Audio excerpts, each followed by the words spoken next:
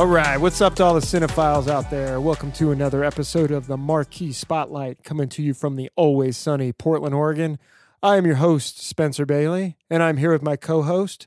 Believe it or not, she likes her martinis stirred, not shaken. Chelsea Burnett. Now I'm hankering for a good martini. Love a good dirty martini. But of course, that brings us to a spotlight topic of this episode. It's Bondmania. We saw the new James Bond movie, No Time to Die, opening weekend. We are so pumped to talk about Bond, the history of Bond. We're going to get into this in just a minute. But first, we got a couple of news stories to talk about. And the first one, it's about our boy, our special boy. It's been a few episodes since we talked about him, but he's in the news. Mascot. That's right. We got to bring him up. David Fincher. I am Jack's complete lack of surprise. So pumped. His relationship with Netflix is continuing to develop into quality content, it sounds like. Everybody was pretty disappointed because Netflix made a David Fincher announcement, and everybody assumed it was going to be Mindhunter Season 3, which I really want. I think you really want. Yes. But what he's doing is a new series of short documentaries that he's calling, I guess it's pronounced VAR. VAR, yeah. It's like noir, but with a V. VAR, yes. And he is co-executive producer with the director, which I should have written his name down. I'm sorry, but I just watched his film, The Empty Man, and which gave... It harkened back. It gave me some Seven David Fincher vibes. Have you seen The Empty Man? I have not. That's a horror movie that came out like last year, right? Yes. Yeah. You can watch it on HBO Max. And I think that the two of them are going to produce something or have probably already, it's probably already in the can, produced a very successful series with this VAR. I think they have similar sensibilities, and be cool to see what creepy, beautiful work comes out of this.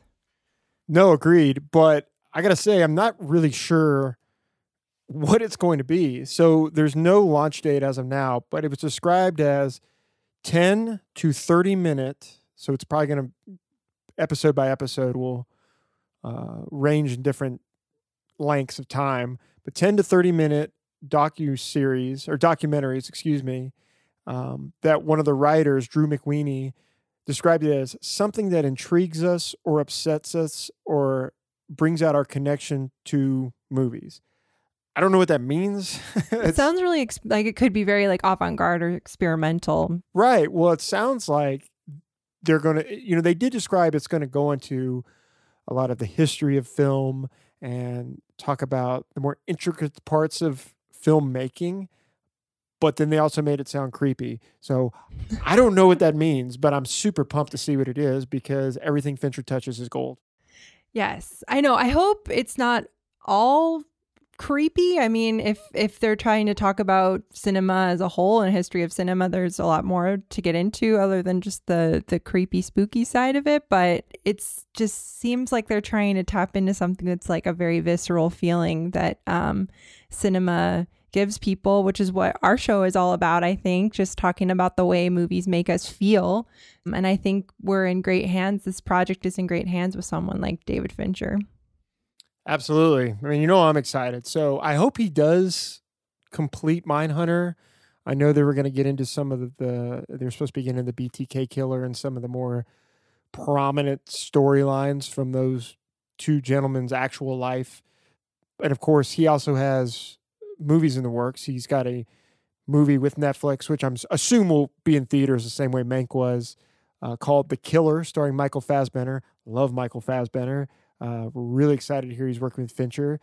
Did he come, sorry to interrupt you, but did he come out of retire? Because didn't Michael Fassbender make an announcement that he had sort of retired from acting and just wanted to focus on racing now? Or maybe he never actually said I'm retired, but. I don't think he announced a retirement, but I think he was just said, I'm focusing on car racing right now. And also he recently married Alicia Vikander, and I think that they were probably enjoying the beginning of that. So he's ready to come back.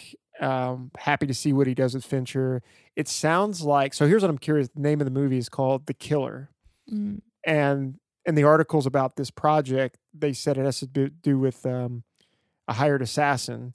So I wonder if it's going to be an American remake of the 1980s film The Killer, starring Chow Yun-fat, which is a awesome movie and one of Tarantino's favorites. Whoa, I've never heard of that. I'll have to seek that out. But yeah, should be great. I think I said Japanese, and I think it is Hong Kong. I could be wrong about that, but dope movie. Check out The Killer. Hopefully, if the Fincher one is an American rendition of that, I'm sure it'll be great. But like I said, anything Fincher does, I'm gonna see it. Well, yeah, we got into our thoughts on Girl with the Dragon Tattoo, but we've seen him interpret or remake a work of foreign film, a foreign piece of media before, and I think he honored it well, but brought his own spin to it. So this Killer project with Michael Fassbender should be pretty cool. Either way, Fincher said he'd been open that he's really, really enjoying his relationship with Netflix. I think they give him a lot of autonomy and a lot of leeway, but we'll see what continues to come out of it, because he seems to be very happy right now. Yeah. All right, on to our next news story. And Chelsea, I'm going to let you take this one away, as it hits a little closer to home than most of our news stories for you. Yeah. So I am involved in the film industry here. I do payroll, and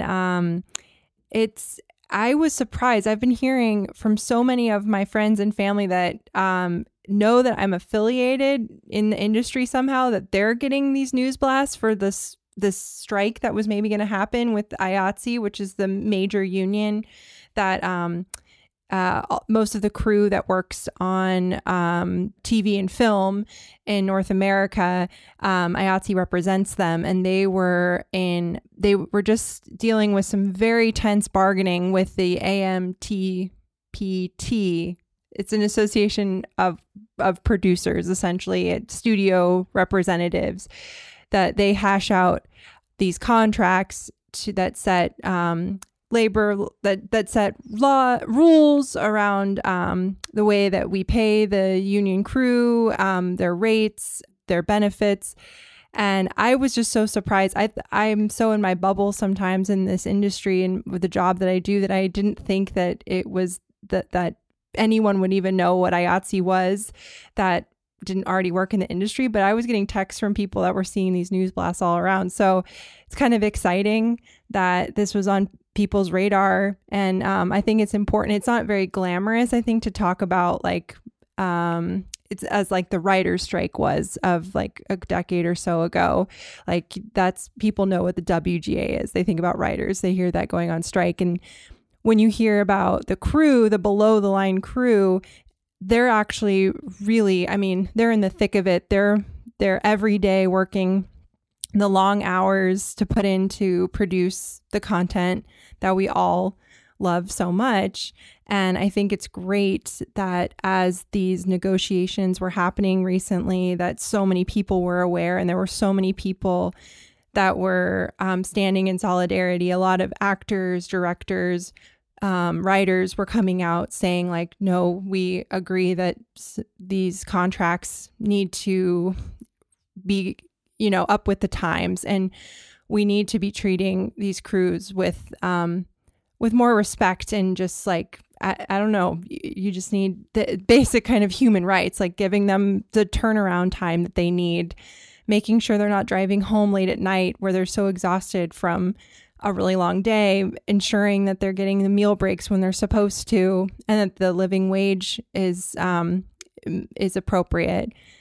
Good news, a strike was avoided because they were able, as of yesterday, they were able to come to an understanding, and the AMTPT, met in the middle with IATSE and called off the strike, which, if there had been a strike, I think it would have been extremely catastrophic to the film industry. Everything would have essentially halted, because the whole crew, basically the entire crew, except for like Teamsters, because they're under a different contract, would have been striking, wouldn't have come to work, because we they had to take a stand. So, it would have been very interesting to see what would have happened if every production in America had just stopped all of a sudden tomorrow when the strike happened. But I'm glad we are living in a world where we didn't have to deal with something that dramatic, and that the right thing happened. And these studios heard out the IATSE president, and the producers listened to him, and hopefully more. And there are more negotiations to come for other contracts like the Area Standards Agreement. So let's just see where this goes. Hopefully, as the negotiations continue, everyone is happy in the end. So that's my long spiel of it. I like the point you made that it's not as, I don't want to say glamorized, but it's certainly, not as much attention as you would imagine, like the writer's strike got. That's, you think of writers more closely with filming than you would some of these other people. And I'm sure a lot of people know, they just don't stop and think about it. There's a lot of people that work on these sets, TV and film sets, and they're doing lots of stuff. And this affected everyone that built the sets, worked the lights, worked the microphones, did the catering, like the assistants. Exactly. I mean, these are all people that have to be there to make sure things are functioning efficiently. And they deserve good work environment just like anyone else does. Absolutely. It's just gonna, I hope, just make everything better. Maybe even better work will come out of this in the end. Like better, we'll see if the attitudes across the board are better, if people feel respected. I mean, I think only great art can come from that. So, and these people are true artist crafts people who I hope that we actually, what was negotiated, what was agreed upon this weekend, I really hope is put into action and we see the dividends from that. So positive dividends. Well said, Chelsea, and we'll keep an eye on this, and because you never know, it might get stirred back up at some point. It's possible, yeah. So glad it's not going to affect your work, and glad it's not going to delay any of the stuff we want to watch. Yes, yeah, the most important thing. We always need new content. All right, that's going to end it for news, so we'll be right back, and we're going to get into No Time to Die and Bondmania.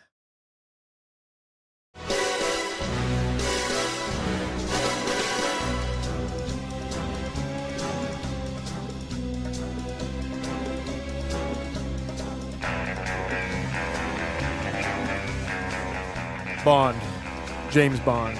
That's who we're talking about today. So many years of James Bond films. It's crazy. There's not another franchise that's been going this long, right? I mean, this is crazy. Yes, it is. It stands alone in its own kind of class and category. And but Micah made a really interesting point to me earlier today, which we'll get into later, but he called James Bond a type of superhero. And I think it's kind of interesting to look at Bond, the superhero type character, on the same level of these Marvel DC movies that are coming out. I mean, they're all on this kind of like Mount Olympus, I think, of these incredible franchises, but there is something very, there is like a retro appeal that I think will always be applied to Bond as this franchise continues, that sets it apart. Yeah, well, I love that you brought up like the superhero franchises. So for anyone that may not know, prior to the resurgence of the Star Wars movies and the emergence of the MCU, the Marvel movies, James Bond was the highest grossing film franchise of all time, and it held that title for decades.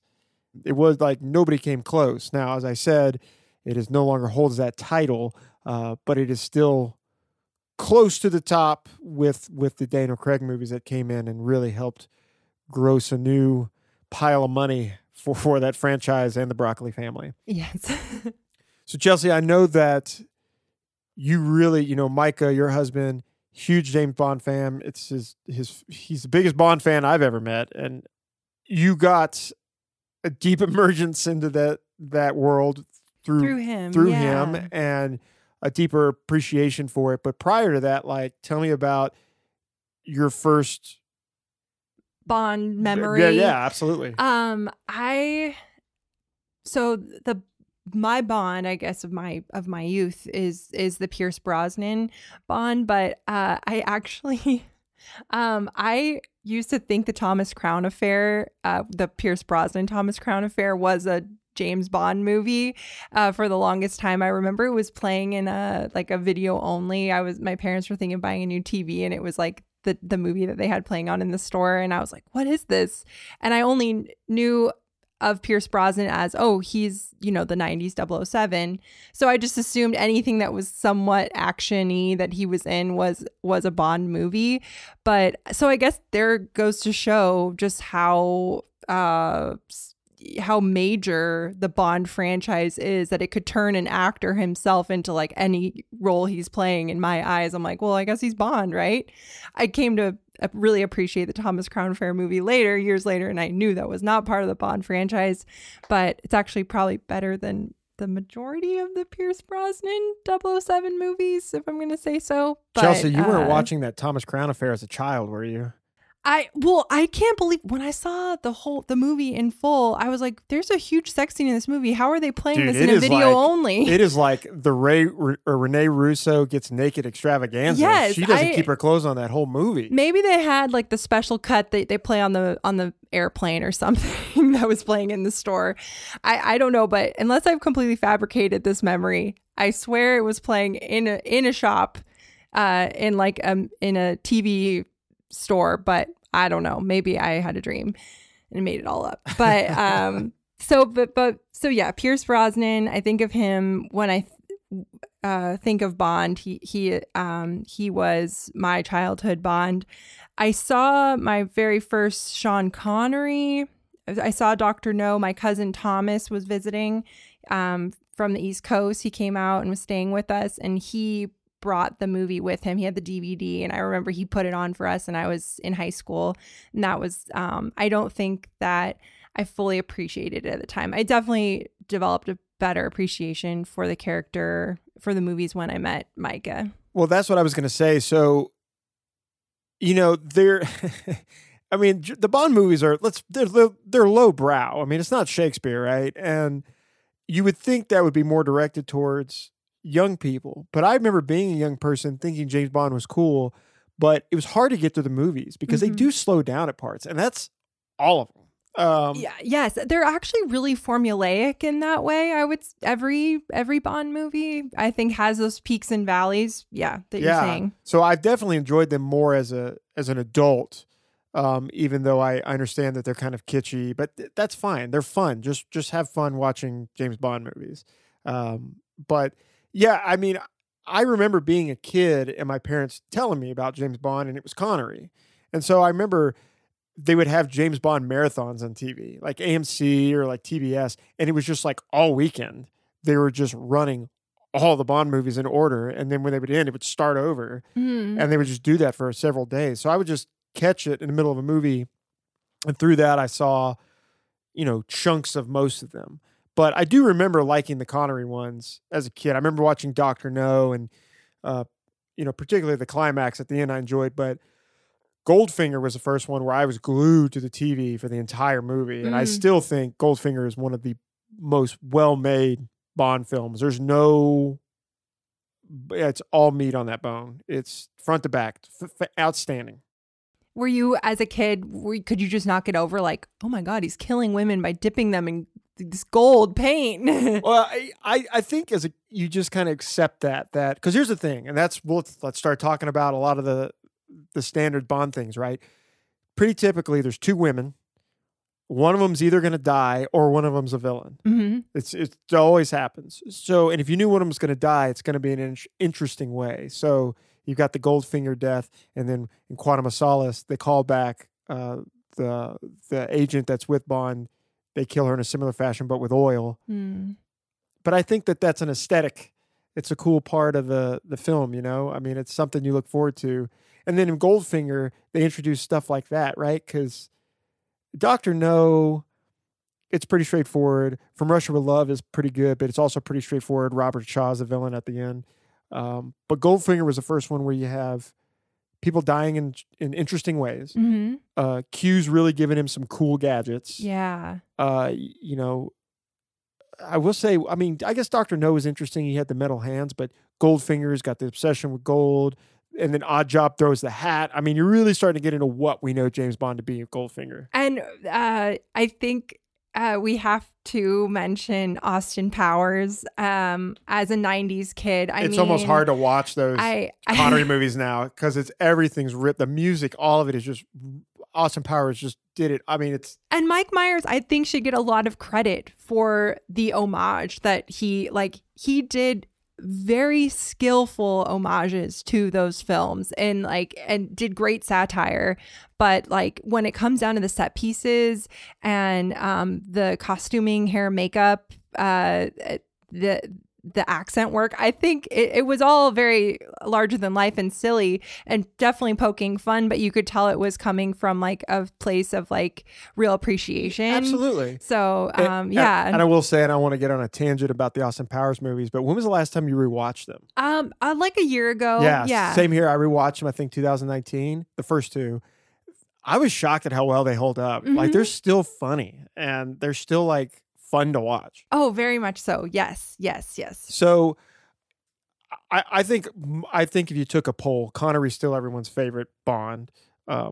He's so charming and the line delivery was excellent.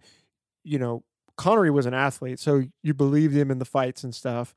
I'd say the one downfall with the Connery films is little rapey, little too much of its time. Yeah. Of its time in regards to sexual assault, but it's some of it's hard to look at, but you just got to remember when it came out, and they're all actors, and yeah, it's not great. But I was watching Thunderball the other day, and there's the first woman he's with. I was just like, geez, man, this is hard to watch. Yeah.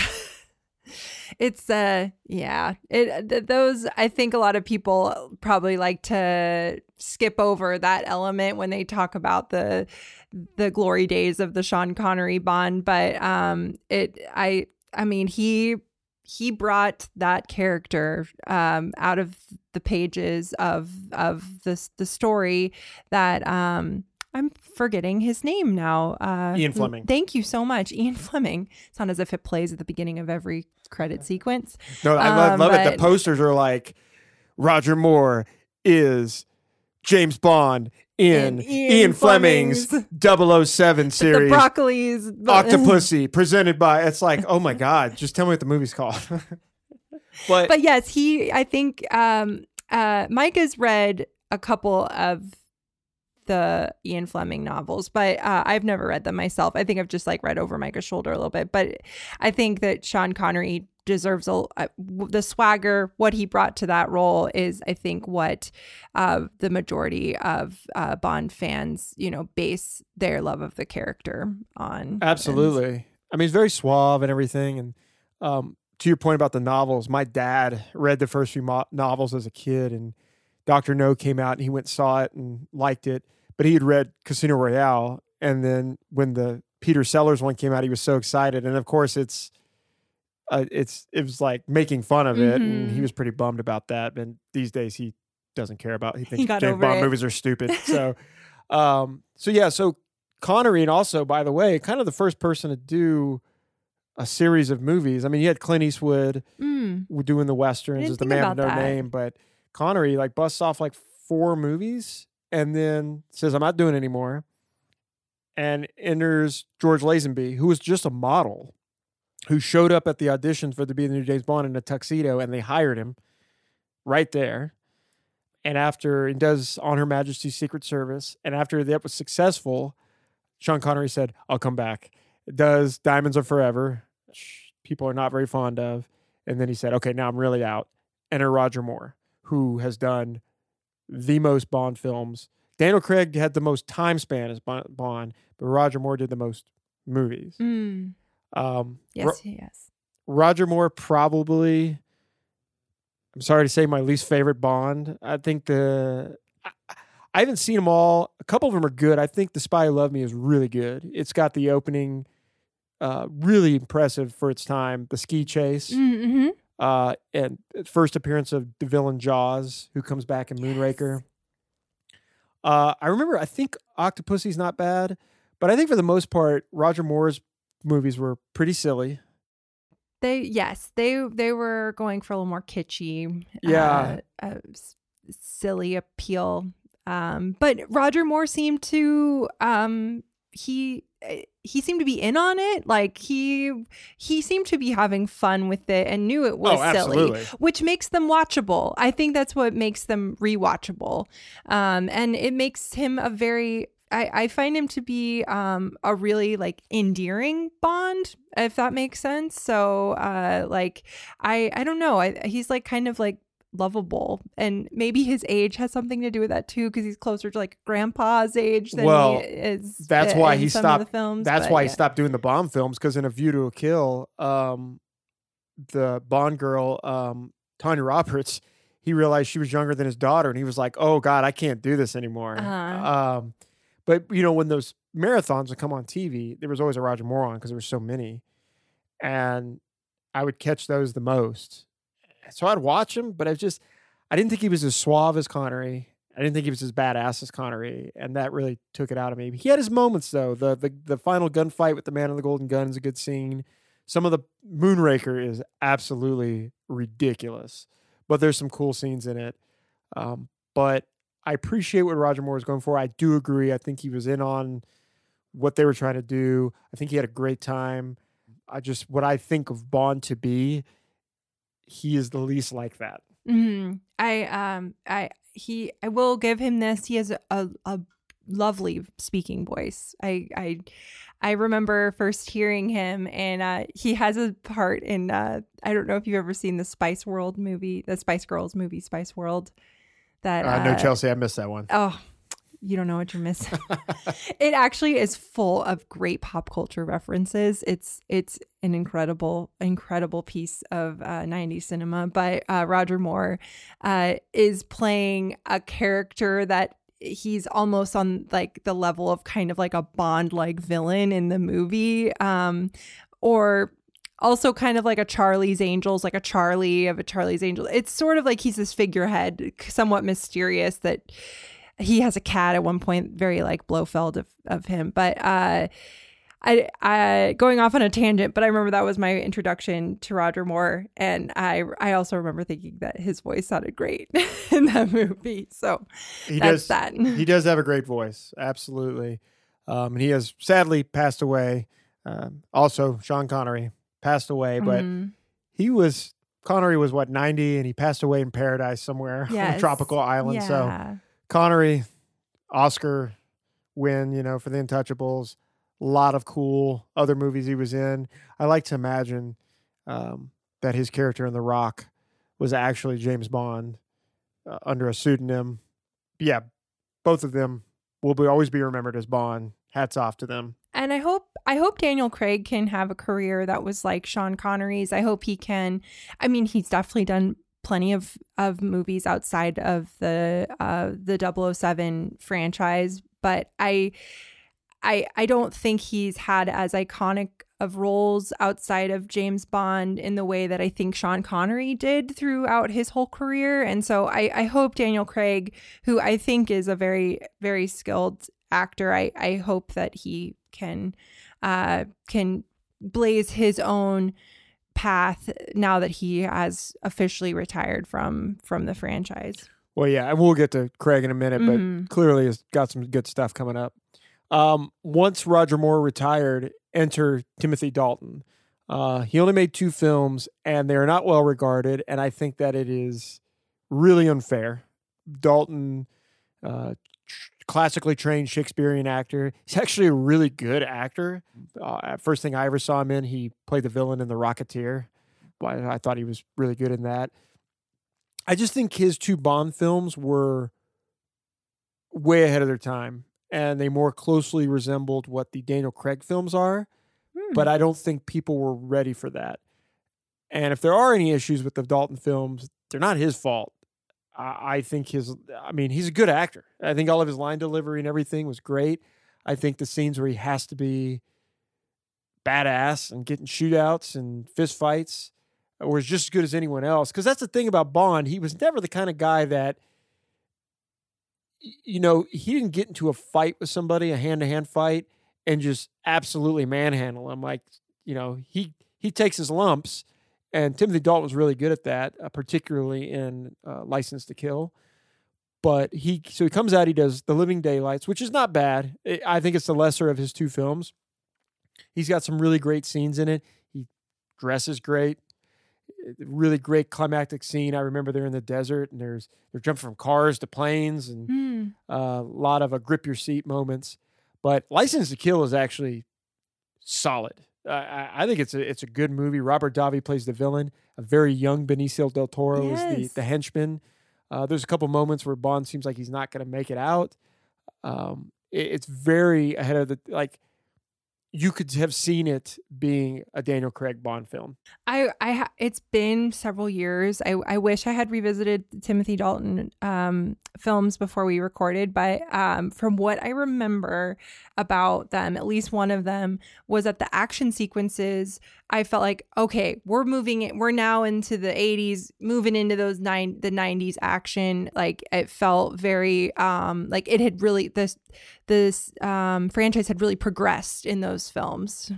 No, agreed. And that's really what it was about, because when you go back and look at the action films of the 80s, and of course we've talked about this on our action episode, but things got really gritty and violent. Lethal Weapon was, the biggest film in the country. I'm glad you mentioned Lethal Weapon, because I wanted to say that, but because I hadn't seen one of the Timothy Dalton movies in so long, I was like, maybe I'm talking out of my butt here, but I felt like there were Lethal Weapon vibes to some of the Timothy Dalton movies. Yeah, I mean, this was the age of Stallone and Schwarzenegger trying to out badass each other in the Lethal Weapon films. In the 80s, it was still crime is super high and we need these cops playing against the rules to take out crime. And so they wanted to do that with James Bond. Yeah. And that's kind of what we got with Daniel Craig. Daniel Craig was totally against the rules and gritty and badass. And they tried to do it with Timothy Dalton. People weren't ready for it. That's the kind of action movies they wanted, but clearly didn't want to see Bond doing it. But funny enough, they wanted Pierce Brosnan prior to Timothy Dalton. Pierce Brosnan was on Remington Steel, and he had a clause in his contract. He couldn't wear a tuxedo on anything else. Well, over your Bond, you got to wear a tux. Contracts. Yeah, so enter Timothy Dalton. A third Timothy Dalton film was supposed to be forthcoming. A lot of time was taken. Contract ran out. Pierce Brosnan finished Remington Steel. They were able to finally make the connection, and we got Goldeneye, which I know holds a very special place in many Bond fans' hearts. I think also if they were fans of the video game, which I've never played, but I hear the game was groundbreaking, and so I think people hold the two in high regard, the film and the game. So and that they set a new standard, not only in gaming, but in the way we were going to look at action movies and James Bond as action movies. No, for sure. And so the game, I was the perfect age for the game. Everybody had a copy. You could go to anybody's house in the neighborhood. They had a copy of GoldenEye. The story mode mostly follows the movie, which is funny because I beat the story before I ever saw the game. So when you finally watch the movie, you're like, oh, okay. You're piecing it all together. But the big thing was it had one of the early multiplayer versus modes, and you could be characters from all the movies. You could be Jaws. You could be Odd Job. You could be, tons of different people from the movies. And we didn't have anything like it at the time.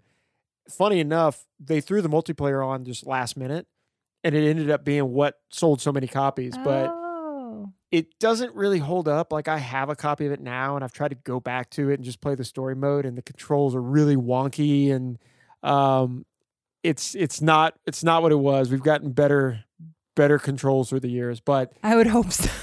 I think you're right, though. It's a big reason for the success of the Brosnan franchise. like I wanted to watch the movie because I played the game so much. And to what we were talking about earlier, the first time I watched the movie, it was hard to watch as a kid because I was playing this video game and parts of Bond movies kind of drag. And I just wanted to see the cool stuff. So you got a little bored, but going back as an adult, it's easily one of my favorite James Bond films, top 5. Sean Bean's a great villain. I was going to mention that there, I would say that the tension between Sean Bean and Pierce Brosnan reminds me a lot of the tension between Javier Bardem and Daniel Craig in Skyfall. Similar story. I love the opening scene where they're partners and everything goes haywire. You know, Famke Janssen playing crazy female villain it's just so funny to go back and watch her doing that. Oh, it's so good because I'm so used to her as the Jean Grey, right? Yeah, the X-Men character. And it's fun to see her doing something so outlandish and comedic in ways. Yeah. And you know they were going for the true Bond villain, over the top, ridiculous. Alan Cummings playing the little clicking the pin. I love that part. Like, that's the thing. Like, Pierce Brosnan movies come right in with the gadgets. Mm-hmm. You know, we get the watch laser, you get the pen bomb. Love it. And like, he's driving a tank with a tux on. I mean, it was he just Pierce is not my favorite Bond, but when I think about what Bond is supposed to look like, I think of Pierce Brosnan. Like, if I was reading a James Bond book, the way he's described, it's Pierce Brosnan. Yes, I think that's a very, very astute point. He also might have the best, you know, the barrel shot, the turn and shoot barrel shot. He might have the best one. I'd have to go back and I'm sure it's on YouTube where you could see them all back to back to back. But yeah. No, love GoldenEye. I think his movies lowered in quality as they went along. Like Tomorrow Never Dies is pretty good. Jonathan Pryce plays one of the best Bond villains. And then The World Is Not Enough. It's perfectly entertaining.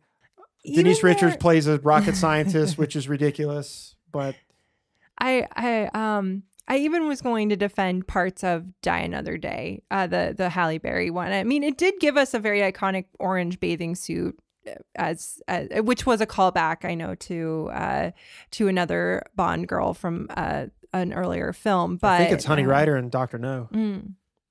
But I think that actually Die Another Day, it goes off the rails at the end, but there are parts when they are in, it may be Cuba, or wherever you see that scene with Halle Berry in the bathing suit. I think that was a really, really solid piece of the film, but I'm not really sure what happened with the rest of it. So yeah, I'm going to be honest. I've never seen Die Another Day because the only thing I've ever heard is that it is an absolute abomination. The Madonna song is an earworm too. I will give it that. Like, it was, it I think it was a bit of a radio hit. So, the Die Another Day. Well, I'm glad. Well, okay. So now you're bringing up the song. Let's talk about that. That's another big piece of the Bond films is who's going to do the opening theme.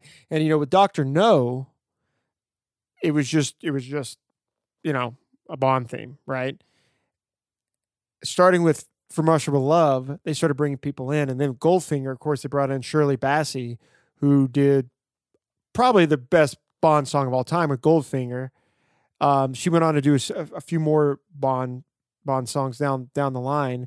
But after Goldfinger, Tom Jones did Thunderball. Now we're just off to the races, right?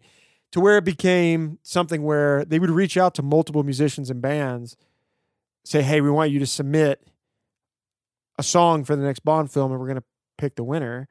And they started bringing in more popular people. Paul McCartney. I like Paul McCartney's song a lot. Carly Simon, Nobody Does It Better, great song. And in the 80s, they stayed contemporary. They brought in Aha and Duran Duran. Who did Goldeneye? Oh, it was Tina Turner. So who had a resurgence in the 90s. So it made sense at the time. And then sometimes they shared. I can't remember which one does the Sheryl Crow theme, but everybody also really liked the Katie Lang submission. So they put her song in the closing credits. So you got both songs in the film. But then, of course, the Craig themes, probably the best group of songs that we've had. Starting with, And we can get into Craig now. So Yeah. Brosnan takes off. We get Craig, but the opening theme, that Chris Cornell song, which I think is an incredibly underrated Bond theme. I love that Chris Cornell song. Me too. Micah and I were listening to the Casino Royale theme song, the Chris Cornell one, and the Quantum of Solace with Jack White and Alicia Keys. It's a great song. Yeah, that's probably my least favorite of the 5, but it's solid. It has that. I've never. That hook has stayed with me ever since. Sure. It's probably the most memorable thing of Quantum of Solace. So I love Chris Cornell's voice for that theme song for Casino Royale, and it brings this. I mean, he had. It's so sad that we've lost him, but he had this just beautiful theatrical level of singing voice that I think really set the stage for we're in a new generation of Bond here. We're bringing this icon, this kind of grunge icon, but that has this incredible voice. This is going to be something new, different. And I thought it was a match made in heaven for the song they picked for Casino Royale. I think set a great tone for what we were supposed to take from that movie. I agreed, and it's one of my favorite because they always try to incorporate the theme subtly back into the music, and I love how they kept bringing in the lick from that song back in. And then, of course, Adele, Skyfall, top 3 Bond song, won an Oscar, amazing song. Yes. Sam Smith wins Oscar right after that for Spectre. Spectre, one of my favorite bands is Radiohead, and once they picked the Sam Smith song, Radiohead said, "Hey, everybody, we also wrote a song for Spectre. They didn't pick it, so here it is. It's great. It's an awesome Radiohead song." And now No Time to Die, Billie Eilish is the hottest thing in the world. They asked her to do the theme, and I thought it was pretty good. Yes. Yeah. I think what was lacking in the Sam Smith and in the Billie Eilish versions for me, there was this type of, it was lacking this real crescendo, I guess, or climax in a song that I feel Adele just hit that perfect sweet spot with Skyfall. And I felt that the Sam Smith and Billie Eilish versions were very moody, and they have a romantic edge to them, but there was possibly, and especially with Billie Eilish, there's a real pain to her voice, which I think matched, as we'll get into, what No Time to Die, a big theme of No Time to Die, is about. But it was just lacking a bit of drama that I would have liked out of a Bond theme. For sure. Yeah, no, I think it's probably 4th on my list for the thing. Well, yeah, it's probably 4th after Sam Smith, I think. So we'll finish talking about our thoughts on the Craig era before getting into No Time to Die. And don't worry, we're not going to have any major spoilers. There's some big things that happen in this film, and it's still relatively new to theaters. We're going to give you time to watch it, but we are going to talk about our thoughts on the film. We were both excited. We got to see it opening weekend, being back into a theater. I mean, it was so much fun. I was so glad to be back in the theater. But Daniel Craig, wow, I have to say he's probably my favorite Bond. And I think when he got cast, I was suspicious. And he's blonde, which shouldn't matter, but Bond's not blonde, and he'd only done a couple things. I remember they were the guy who had a bit part in Tomb Raider and Road to Perdition, and I know he'd done a lot of TV in England, but I know that. Okay, so he had the cult following from Layer Cake, which I have not seen in a long time. I need to see Layer Cake again. It's been a while. I barely even remember what happens in it. Tom Hardy's in that too. He's very young, but it's on Netflix right now. But that was the biggest thing he'd done. He got a big cult following for that. But then Casino Royale comes out, and I remember the trailer came out, and everybody was like, "Whoa, this looks unbelievable!" And it is full on. Don't even have to think about it. It's my favorite Bond film. Yeah, I think I'm with you there. There are a lot of layers to Casino Royale. It takes you to some real on some real journeys. And no wasted time in that movie. No, and I think it deserves a lot of credit to have been this tentpole film for the new franchise kickoff with Daniel Craig. A movie like that had to be this strong to make 4 more movies after it. That, I mean, they're still making references to Casino Royale in the last film, and it still feels fresh, and it feels like there's a real purpose to it, and it really built an incredible world. And I really wish I had written down more of the writers' names, but I think the writers deserve a lot of credit alongside Daniel Craig in what they've brought to the James Bond character, and in giving us a little bit more meat to what this man is about. Yeah, definitely broke him down more on a human level. Showed him flawed, which nobody ever really showed Bond flawed as a flawed human being. I mean, if James Bond was a real person, he'd be a fucked up person. Mm-hmm. Like, seriously. Like, all the drinking and the women and all the deaths he's responsible for, not just people he killed, the people he gets killed. Yeah. But Casino Royale, I mean, starting with the opening scene, all black and white, is the only time on film we've seen Bond before he's 007. And we get to see what he does to get to that status.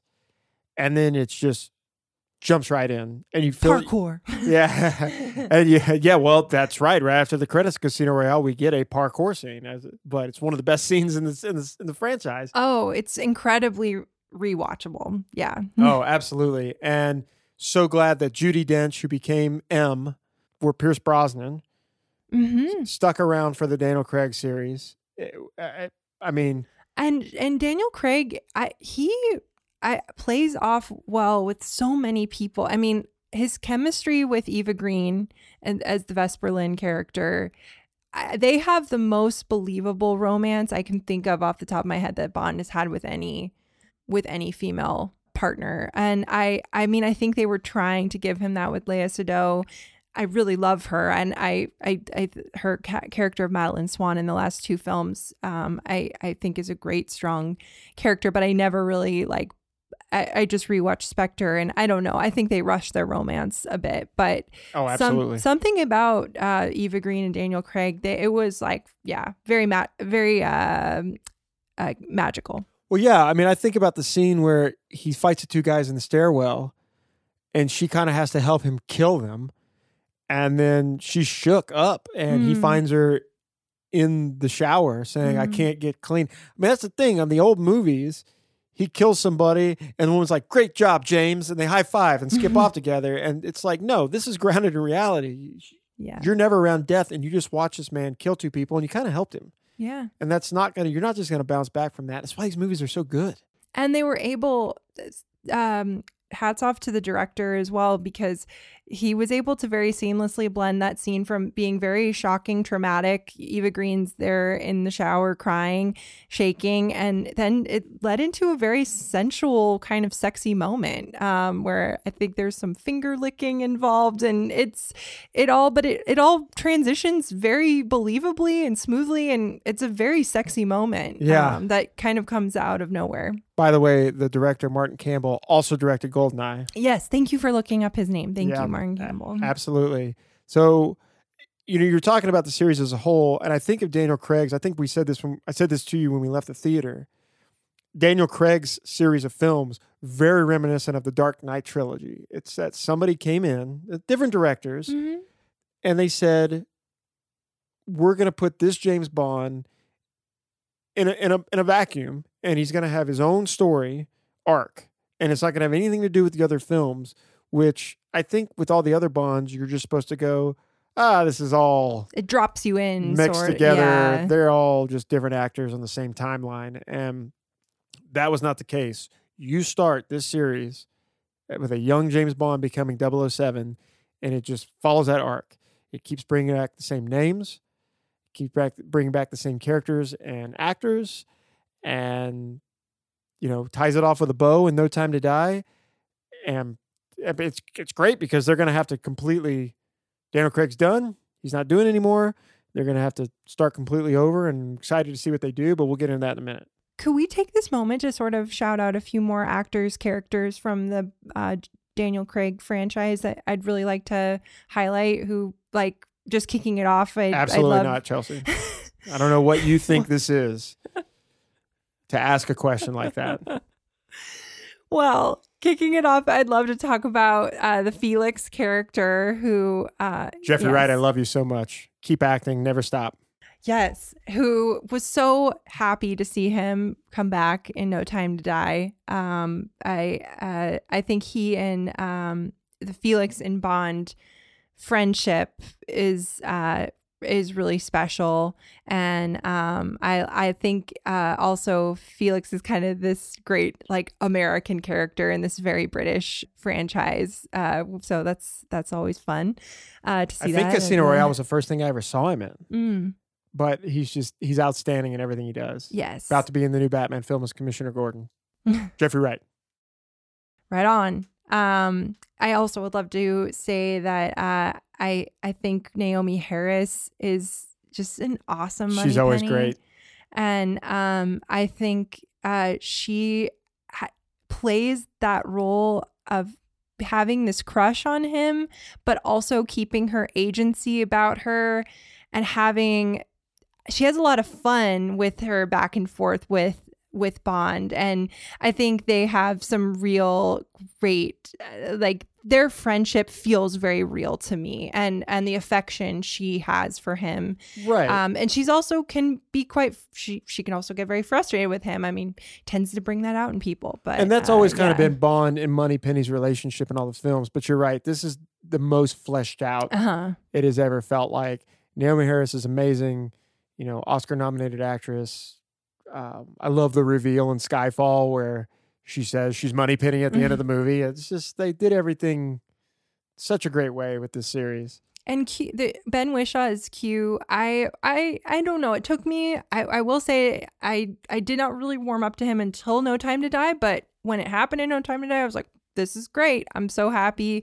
They decided to give him a little more depth, I think, to his character as well, and you were able to kind of see more of like the Ben Whishaw charm, the voice of Paddington. He's a little cutie, so I was happy to see what they did with him in the latest film. And the last person I wanted to shout out is after we lost Judi Dench in Skyfall as M, they brought in Ralph Fiennes as the new M, as Mallory, and I really love what he's doing with that character. I hope that just like what they did with Judi Dench, I hope he moves to the next. Around. Yeah, because I think he's bringing a real kind of like he's a very like he's weary, like he's worn down, beaten down. He's not a perfect boss in the sense that I felt like Judi Dench always had that very like stiff upper lip, couldn't really knock her down. I feel like Ralph Fiennes is bringing like kind of a more like humanity to that character, that role. Yeah, I love Ralph Fiennes. It's one of those people that it's like, how does he not have an Oscar? I think he's only been nominated twice. Like, what the hell? Yeah. But plays a great villain. But I love it when he steps into a role like M. I hope he sticks around. I totally agree. I don't see why, out of everyone, I don't see why he couldn't stick around for the next Bond and just do it like they did with Judi Dench, pretend like the other series didn't happen. Mm-hmm. Yeah. So with Craig, Quantum of Solace comes out. It was during the writer's strike. It's easily the weakest of the Craig films. It's definitely watchable. There's some cool scenes, but I feel like the climax isn't really a climax. It kind of just ends. Daniel Craig even admitted he helped with some of the writing. He was embarrassed by that because of the strike. So, but it was the first time they had continuity from where the last film ended to where the next one picked up. And it keeps that continuity throughout the series. It's not bad. But then comes along Skyfall, which, look, Casino Royale is my favorite Bond film. But if I have to be truly objective, Skyfall is probably the best Bond film. With the Roger Deakins cinematography, it kind of takes it to... And it didn't win. It didn't win at the Oscar for cinematography. And every time I just watched it again a couple weeks ago, and I was just like, how? How did this not win? This is one of the most beautiful... Micah helped me buy my new 4K TV, and the first thing we put in to test it out was Skyfall. And I jumped right to the scene where he's on with the paper lanterns, and he comes up on the boat, and the colors just popped. Oh my You're God. like, all right, made the right decision here with this TV. It passed the Skyfall test. Yeah, I do want to say though, because I have Micah in the back of my head saying like everyone talks about the great cinematography in Skyfall, and it is great, but there is something to be said for there's a grittiness, like a graininess to Casino Royale. It's kind of it's muddier, but I think there's a reason for it, and it plays well into the overall like story of Casino Royale as well. So I just wanted to say that. Agreed. And Skyfall, I said there's always two women. Well, the second woman is M. Yes. And I said one of them either is a villain or dies, and M dies. Mm-hmm. And wow. I mean, I remember the first time I saw it, I was like, I can't believe they did that. Oh, and it breaks your heart. Javier Bardem, my God, top 5 Bond villain. He's so over the top in the best possible way. All of his line delivery, all of his mannerisms. He's so fantastic. And we talked about the quirky nature of Bond villains and how they have kind of these gimmicks and stuff. And I like how they did that with these Bond villains, but grounded in reality, kind of like the Dark Knight did with the Joker, right? Mads Mikkelsen playing Lashif, his tear ducts bleed. I could see that being a thing, Yeah. and that's a Bond villain thing. And then with Javier Bardem, he's got the face implant from the cyanide pill not working. And when he takes it out, he's got this grotesque look about him, just like a Bond villain. What can we say about Skyfall? And then the grade of actors they brought in. They brought in Ralph Fiennes. They brought in Albert Finney. They brought in Javier Bardem, who's an Oscar winner. Albert Finney's an Oscar winner. On top of already having Judi Dench. And do you have Sam Mendes, an Oscar-winning director? Yeah. I mean, Skyfall, if you're going to watch one Bond film your entire life, like if I had to go to a formal debate and make the argument that a Bond film is art, it would be Skyfall. It's just front to back, excellent movie, gets him grounded in the Bond universe. Q shows up for the first time, starts giving him gadgets because he doesn't really have a lot of gadgets in the first couple films. There's some stuff in his car. You really start Moneypenny announces who she is. You really get in that Bond universe in Skyfall. Yeah, and I think it carries. I recently rewatched Spectre, and I think it was good that they brought Sam Mendes back to do another film. I think to bookend what he did with Skyfall and see through some of those pieces that they set up, and like and seeing where James Bond was after losing someone like M, the Judi Dench M. So it just was, I don't know. It's also, I think it didn't really stand a chance. It couldn't really measure up because Skyfall was such a phenomenon. I think Spectre just it just doesn't measure up in all the same ways. I don't know. No, it doesn't. And I think they brought Sam Mendes back thinking he was going to make another Bond masterpiece. And I don't dislike Spectre as much as other people. There are people that really think Spectre is a bad movie. I think it's perfectly entertaining. It's not perfect. It's got problems. It's a fucking James Bond movie. Just go have a good time and enjoy it. I did think, Christoph Waltz is such an excellent actor. I thought he would do a better job. He's not bad. I just thought he would do a better job. I think he's better in No Time to Die, to be honest with you. But everybody knew he was going to end up being Blofeld. The scene where he's drilling into his skull. I mean, that is like the most uncomfortable scene in all of the Daniel Craig movies. And he has some, Christoph Waltz does have some funny one-liners, like his delivery. He's having fun as a villain. You can tell again. I mean, I guess hearkening back to his Inglourious Bastards villainy. But with what I want to say about Spectre that I want to point out. Oh, Micah was telling me that in his opinion, he thinks Daniel Craig is the worst. That's his worst acting work in the franchises in Spectre. And I think that is the movie, if I'm quoting this right, that Daniel Craig said, I'd rather like put a bullet in my head or whatever than play this character again. And so maybe he was at that moment just really burnt out, and it reads on screen at times. I'm not as like, I think in in as deep as Micah is that I could pick up on that, but like I take what Micah says seriously, that he feels that it just, I don't know, I guess he felt like Daniel Craig kind of dropped the ball. He's the Bond expert. Yeah. And quick shout out Dave Bautista. I've found him entertaining as the silent villain who says one word in the entire movie. Shit. Yeah. It's the only thing he says. Spectre's fine. It's not great, but we did think it was going to be the last Craig movie because he said he wasn't doing it anymore. And then they talked him into coming back for one more. Chelsea said, let's just talk about No Time to Die. I think both of us liked it, right? I think we both probably put it as the third best Craig movie, but it was I just liked that it wrapped everything up. Yes. I think it's gonna, without spoiling anything, I think the way the film ends, I see why they did it that way, but I don't know. It's my thinking watching this movie, it was very, very entertaining. And I think there is a lot to love about it. And we'll dive into specifics. But on the whole, I don't know if I'm very curious because this movie was delayed a year plus because of the pandemic. If there were some new cuts that were made or some other decisions that made there were some things that I felt like the filmmaker, the writers, they thought like the audience will be like, they'll understand why we did this, right? Like we totally understand.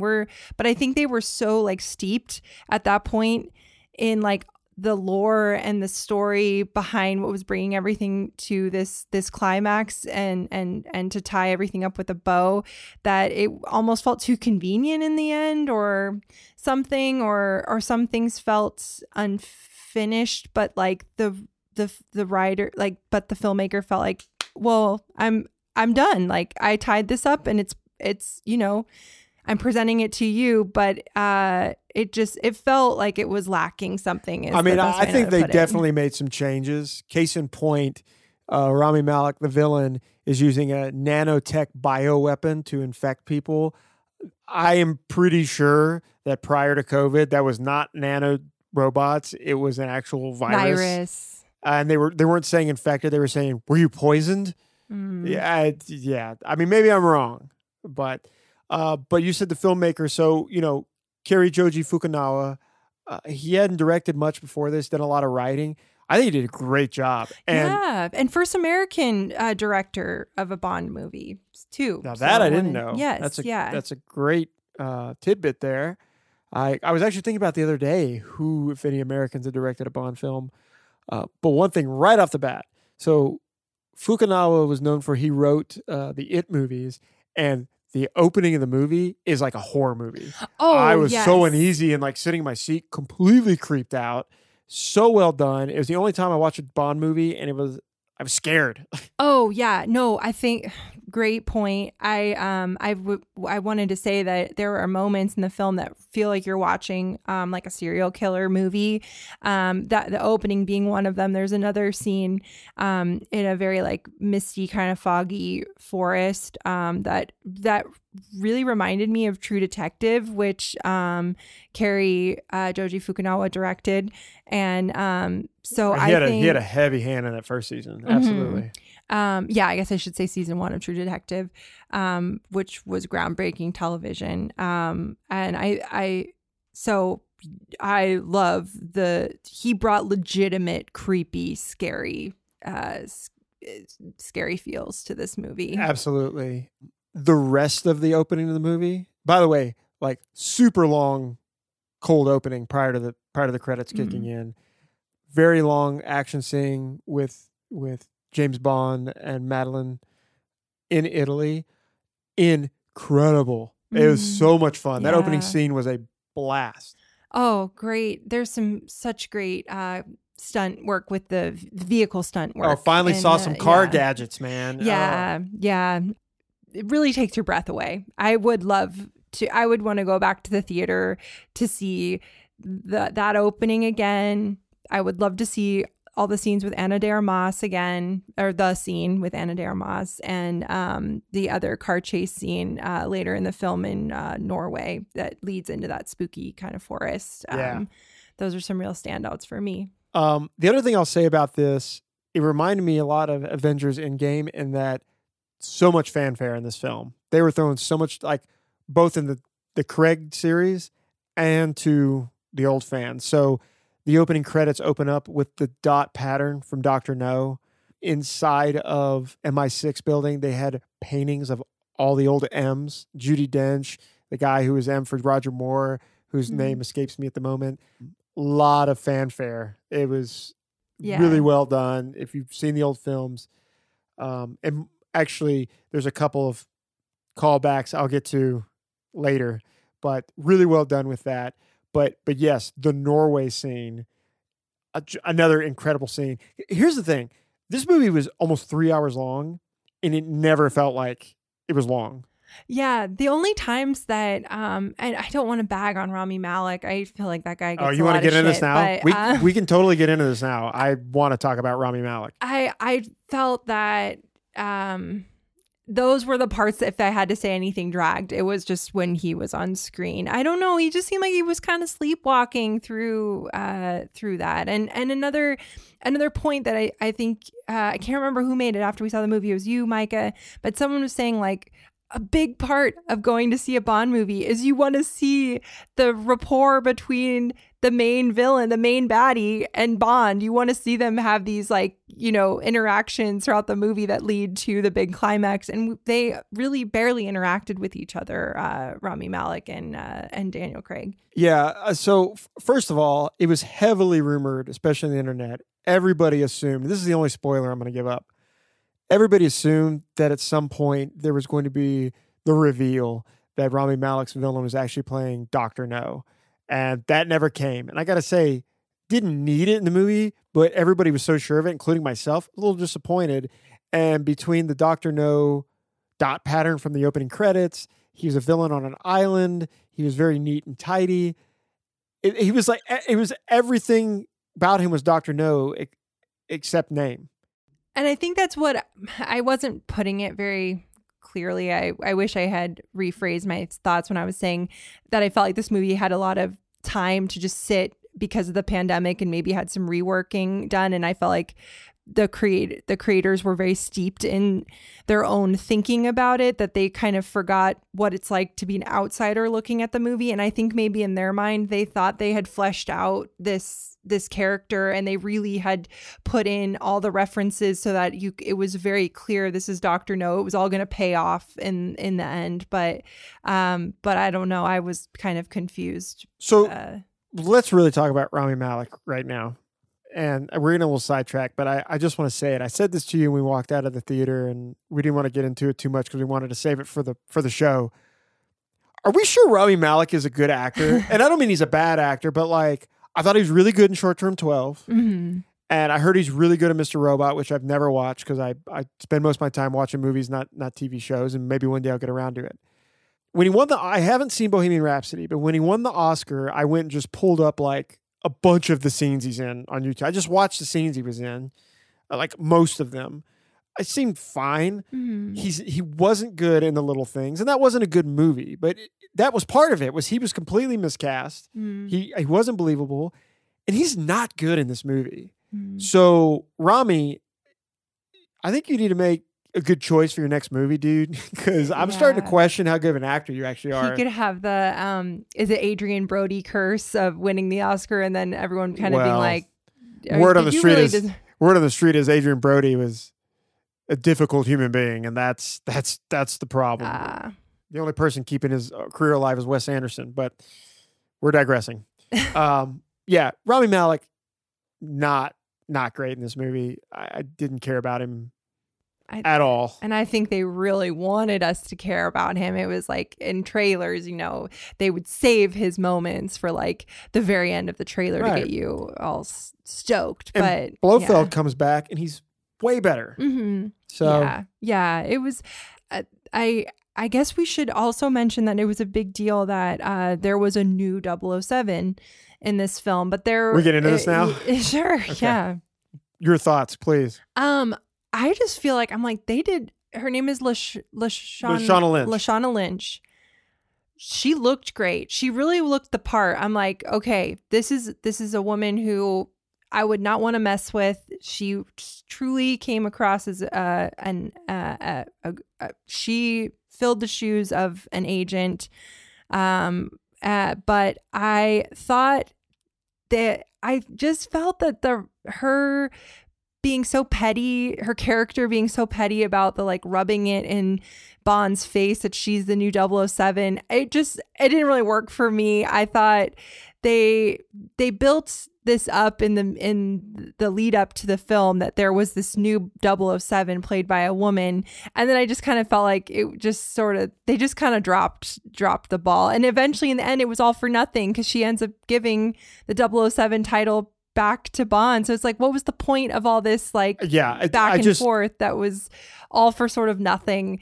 I felt like, why did we even have to have her in a 007 role? She could have just wasn't needed. She could have just been an awesome agent. Like Micah told me, he did love seeing Bond work alongside her as they entered the Poison Island together. He thought it was great to see Bond working with another skilled agent to go in and tackle something. He's like, that was kind of new to me. So, I really liked that too, but I don't think she needed to be called 007. I thought it was, She was not needed. Most of the scenes she was in, she was completely superfluous. She added almost nothing to this movie. That's not her fault. No, I think they were just trying to shoehorn this unnecessary character. And I know they were trying to test it to see, can the new franchise be this woman to play the new 007? I thought in the Cuba scene, it was believable. When she busts through the ceiling, grabs the guy, she's shooting on the balcony, I was like, all right, I'm in. It's funny you bring up the island part because that's when I was all out on it. I was like, okay. I'm not buying this at all. I'm not buying her as some badass secret agent with him. I'm just not. And I don't know if that's direction. I don't know if maybe it's just she's not the right part, but I don't know. They were testing it out to see if they could do it. Daniel Craig took the words right out of my mouth, and he said, instead of ham-fisting a woman into the James Bond role, I would rather just see new roles for women. I agree. We need more Charlize Therons in Mad Max and less female Ghostbusters. Like, that's what we need to see. Lashana Lynch, I've never seen her in anything else, I don't think. She might be a perfectly good actress. This character was so superfluous to this film. If she wasn't in it, nothing would change. Yeah, I think that unfortunately they just dropped the ball with her role, and it is not the actress's fault. I don't think. Yeah. I think she did what she could. But well, let's move on to someone we love, Ana de Armas. Oh my God, one of the best parts of the movie. There's someone that you can tell that they were like, we have her for whatever amount of time, probably pretty limited, cramming her. And she's a very busy woman. She's got a lot of projects, a lot of irons in the fire. Mm-hmm. And they made it count. What little screen time she has is incredibly memorable. Reuniting with Craig after Knives Out. I forgot about that. I kind of forget he's in that movie. Maybe it's the accent. She is just, I'm like, what a relatable quote unquote Bond girl. When you think of someone, I'm like, she was just this little cutie pie that was so believably transitioned into a total badass, sexy bombshell at the same time, that I felt, I was like, I've never really seen a Bond woman, a woman in a Bond film quite like her. And she did great. I don't think we've ever seen her be silly or funny in anything. And she pulls it off, talking about, I've had 3 weeks training. And she's clearly very nervous. But then when it was time to kick people in the face and shoot guns, she pulled it off. She was great. We haven't seen her do either one of those things. And she's starting to show how versatile she can be. She is going to be around for a while, I think. Yeah. She's good in everything she's been in so far, on top of being stunning. I think, we should believe the hype around her and look out for what's up next for Ana de Armas. Well, and I would say that Cuba scene in general was maybe the best scene in the movie. Mm-hmm. Like top to bottom. Yes. Really well done. There was a shocking moment. There was a lot of stuff going on. Great scene. Mm-hmm. Probably best scene in the movie, with a lot of really great scenes. Yeah, and a shout out to Billy Magnuson, who was playing a CIA agent working with Felix, and he's someone who I recognize from Ingrid Goes West, which we've talked about on this podcast. But he plays a great blonde, smarmy guy, and I enjoyed what screen time he also had in this movie. Yeah, he did like what he was asked of him. He did a good job. The last scene I really want to get into, because again, I don't want to give too much of this movie away. I want people to go see it. When Bond is on the island at the end of the movie and it's time for the climax, just a great one tracking shot of him going up the staircase and fighting off a group of henchmen. It's a single shot. It's phenomenal. So well done, and closes off, like I was saying, with a little ode to Bond where you're not looking down the barrel, but he just quick turns and shoots at the camera. Yeah. And it's so clearly supposed to be that signature Bond. That was a little something for the fans. Totally. Yeah. So overall, I think we both really liked it. Yes. It was a fun time at the movies. It was really fun to be around other people and hearing audience reactions to things. Made me just, remember why I love going to see movies in the theater. Seemed like there was a lot of people there. It was opening night. Well, we didn't go Thursday. We went Friday. But, especially what they've been worried that the younger generation didn't care about Bond. I think Craig revived that. I'm excited to see what they do next. There's some people in talks. I don't know if anybody's really jumping out to me. Richard Madden played Rob Stark. After seeing the Bodyguard show, I think he could do it. He's a good-looking guy. He's young. Yeah. He's about to be in a Marvel movie. But I kind of want them to do what they did with Craig, a relatively unknown, so he really just gets sucked into that. It. Yeah. There's an actor, I never watched Bridgerton, but I know it was quite a phenomenon on Netflix. And the star of that show, Regé Jean Page, a lot of people are talking about him possibly being up for the role of the next. I have heard that. Of course, they said Tom Hardy, which I just love Tom Hardy. I don't know if I see him as Bond. No. I'd like to see him as a villain. Oh, I definitely would love to see him as a villain. Yeah. 100%. Yeah, it's a shame, when there was talks of it being Idris Elba. I was all in. He's on the older side now. I don't think they're going to go that route, but super charming, super good looking, English, suave, been in other action stuff. I think it would have been perfect. Just the timing with him and Craig, it just didn't work out. Yeah. I think I've also mentioned, I think I'm the only person that feels this way. But when you hear Daniel Kaluuya speak with his British accent, and he's kind of had a bit of a glow up, I would say, too, in the last couple years. I'm like, oh, you are quite sexy. I think he could make a great Bond, but I may be alone in thinking that. Off the top of my head, I don't see it, but he's such a good freaking actor that who knows? Yeah. Who knows? So I love the Craig series. If you really enjoyed the Craig series, definitely go see No Time to Die in theaters to wrap it all up. If you just want to see a fun action movie, go see it. But if you haven't watched the Craig movies, some of it might be lost on you. But really great into the series. Yeah. There we go. Yes. So we're at the recommendation part. Typically, we recommend a movie we've seen lately, but we're going to stay on theme here. There's so many goddamn James Bond movies. I think that we both wanted to pick one that maybe you like some of them, but you kind of like James Bond, or maybe you're a fan and haven't seen them all. We're gonna give one to recommend for you to watch. We're gonna forego the number system and just say, if you like James Bond movies, this is one you need to check out. Chelsea, you want to go first? Sure. And I do admit that this is a bit of a silly choice, but I'm coming at it with a lot of sincerity, that I really do think this is worth watching. And you did mention it briefly, but I really love this movie. I love A View to a Kill, the Roger Moore James Bond film that came out in 1985. It is starring Christopher Walken, and Grace Jones also has a role in the film. Dolph Lundgren. Yes. This movie came on my radar because of How Did This Get Made? I was in stitches as they were talking about it. I've listened to that's a really funny episode. Yeah, I had never seen the movie, but the way they were talking about it had me laughing so hard that I was like, okay, I have to seek this out.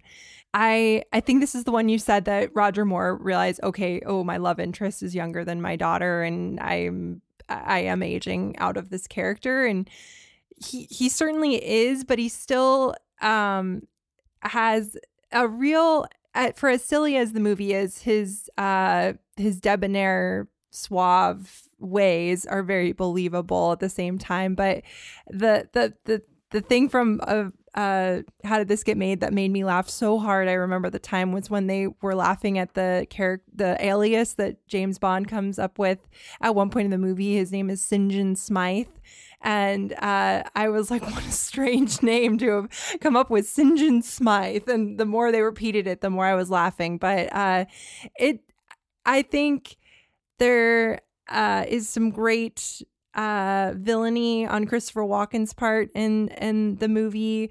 A lot of equestrian stuff too. Butterflies, Paris, the hot air balloons. I think this movie is definite 80s madness. It's over the top, but it's totally worth a watch, and I think you'll have a lot of fun with it. So that's where I'm leaving it.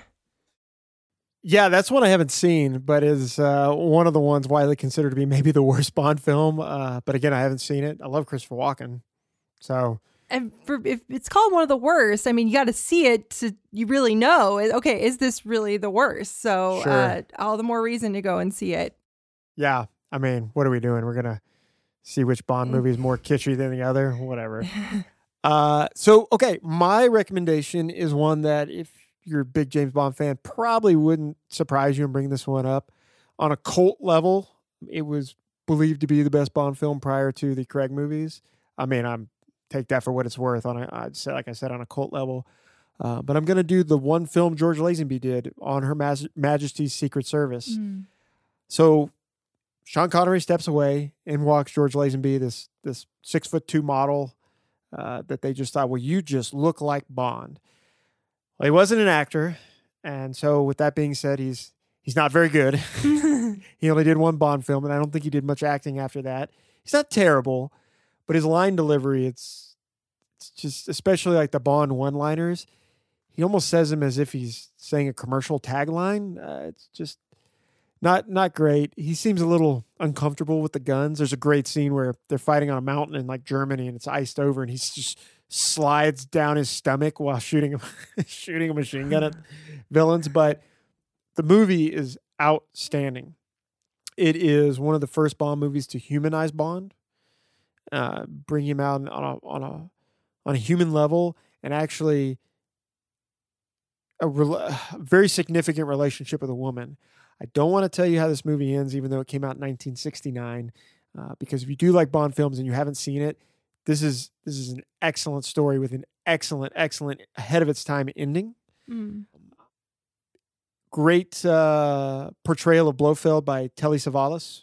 He's an awesome actor. He's one of the 3 or 4 actors to play Blofeld. But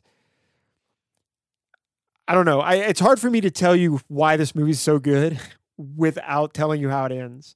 You just really need to see it. And also, with the risk of spoiling things, there's a lot of tie-ins to this movie with No Time to Die. The film closed. So Louis Armstrong wrote the song, We Have All the Time in the World for On Her Majesty's Secret Service. They play that song in the credits of No Time to Die. And the phrase Bond says in On Her Majesty's Secret Service, we have all the time in the world, is a very important line in that film. He says a few times. Bond says it in No Time to Die as well. It's definitely a tie back to that movie. It's definitely a great, if you love the Bond films front to back, it's such a cool way they tied them together. Seriously, On Her Majesty's Secret Service, if you like the Bond films, I cannot recommend it enough. Yeah. And I do think that movie should be shouted out more, because I don't think it is, people even remember it because it's George Lazenby and he was only in one film. Right. Well, I remember when that box set came out and it had all the Bonds lined up in the advertising. Like, who is that guy? Who is that rando? Also, awesome bobsled chase scene. So ahead of its time. It's really exciting bobsled. Yeah. Honor Majesty Secret Service. Check it out.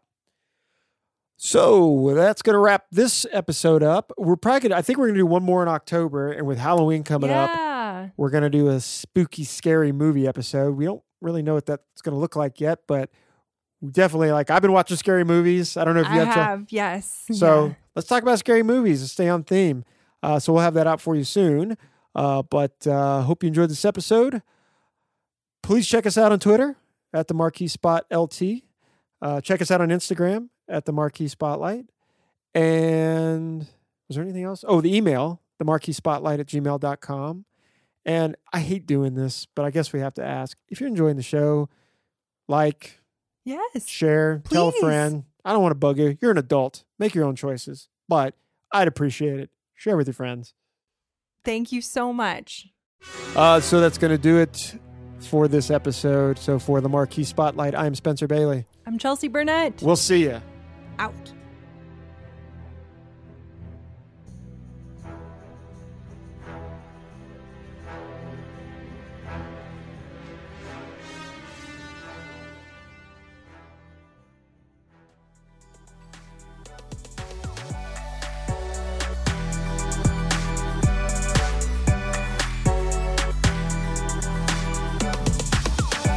Thank you for listening. The Marquee Spotlight is recorded in Portland, Oregon. Music composed and produced by Josh Colopy, and cover art created by Taylor Engel. Check us out on Twitter for updates regarding new episodes, and listen to episodes anywhere podcasts are found.